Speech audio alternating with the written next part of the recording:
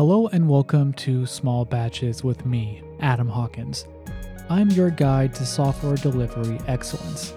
In each episode, I share a small batch of the theory and practices along the path. Topics include DevOps, Lean, continuous delivery, and conversations with industry leaders. Now, let's begin today's episode. Software delivery excellence requires a you build it, you run it mandate.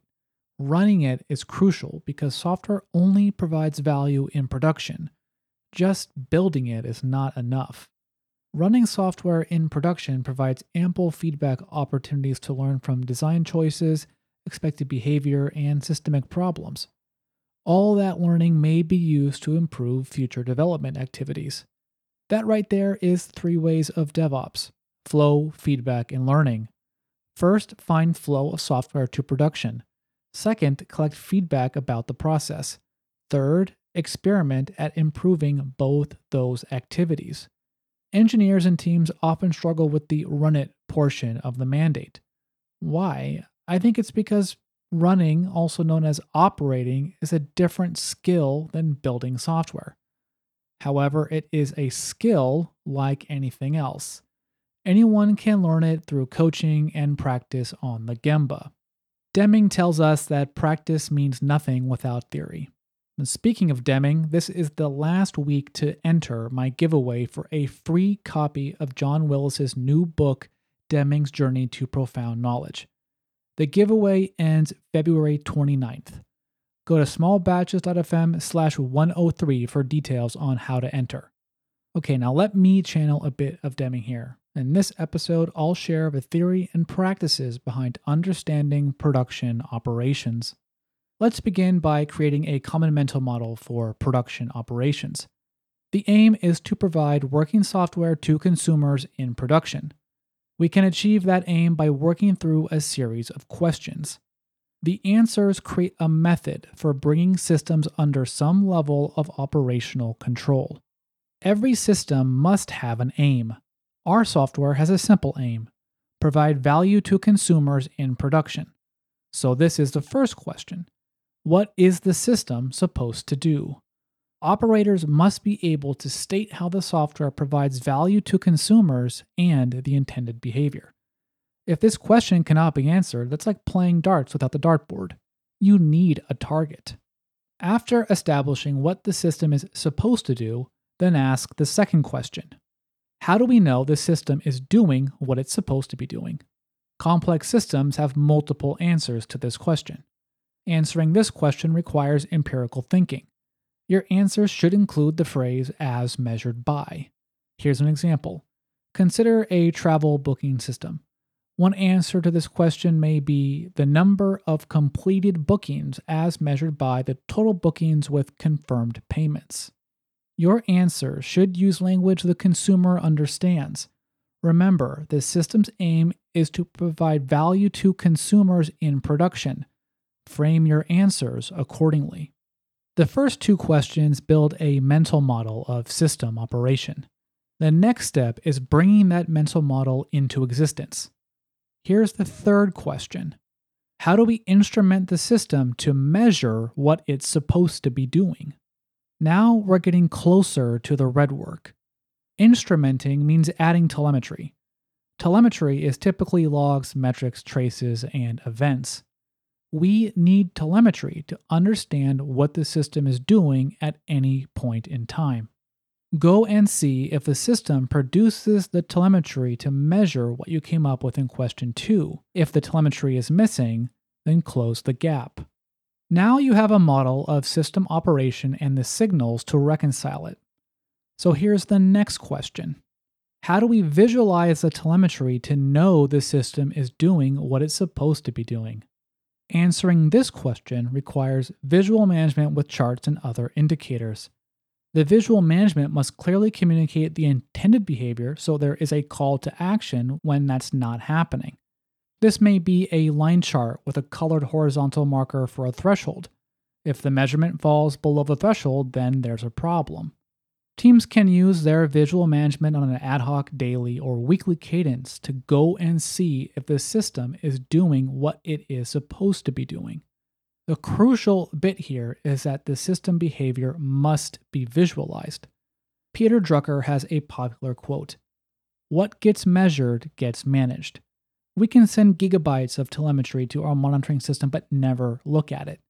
That's measured, not managed, simply waste. So I prefer my version. What gets visualized gets managed. We're 4 questions into the cascade. So far, these questions have produced a mental model of system operations, the telemetry to reconcile it, and a manual visual management process to go and see if the system is doing what it's supposed to be doing. Time for the last question. How do we make it so we're told when the system stops doing what it's supposed to be doing? Control theory states that the control system must operate twice as fast as the underlying system.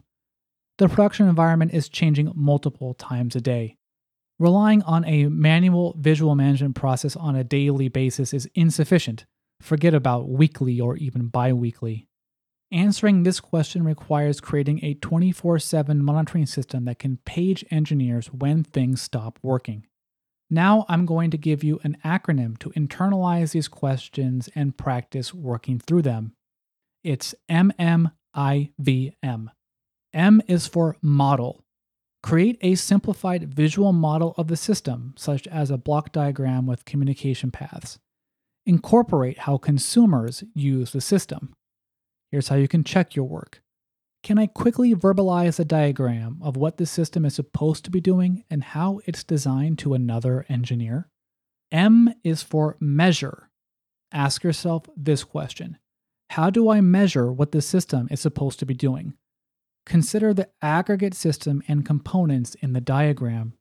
Here's how you can check your work. I can state the system is working as measured by blank. The blank is typically one of the golden signals: latency, errors, traffic, and saturation. I is for instrument. Determine how the system produces the telemetry for your measurements. Typical sources are application logs, APM libraries, cloud provider telemetry, and custom metrics. This requires a go and see attitude to assess what's already instrumented in the system and what's not. Here's how you can check your work. I have a link to the source telemetry for each of my measurements or a plan to add it.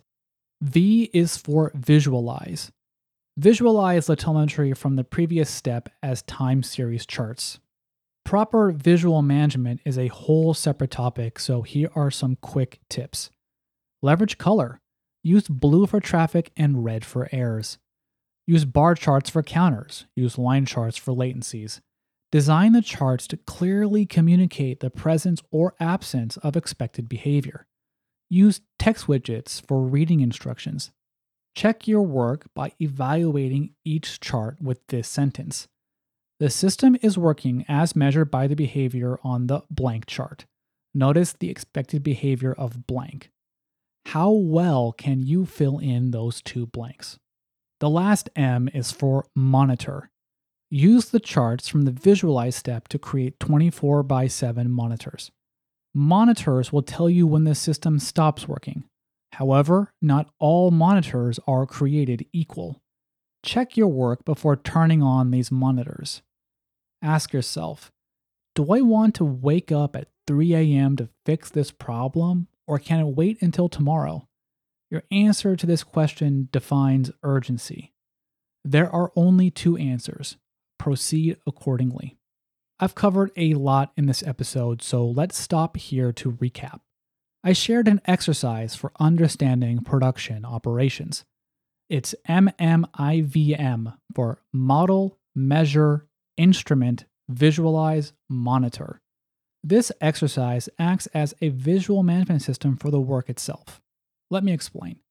I've seen engineers struggle because they're in monitor without doing the work in instrument. The same goes for engineers eagerly jumping into visualize without any understanding of the telemetry or the model behind it. The exercise acts as a way to move the work back to the appropriate step. Once the work is in the appropriate step, then the path forward is clear. Get to monitor. First, get to the point where you know the system is working. Next, be told when the system stops working.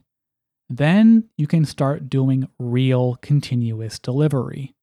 I challenge you to bring this exercise to your teams, especially those with little ops experience or fuzzy ownership.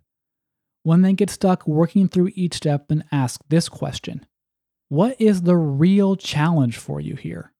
Start to develop their capabilities from there. Remember, MMIVM: model, measure, instrument, visualize, monitor. All right, that's all for this batch. I've purposely used the phrase understanding production operations in this episode. This is one of the 4 pillars in my Small Batches Way study guide. Get the guide to develop your capabilities in modeling, instrumenting, visualizing, and monitoring systems. Get the guide and other helpful production operations links at smallbatches.fm/103. I hope to have you back again for the next episode. So until then, happy shipping.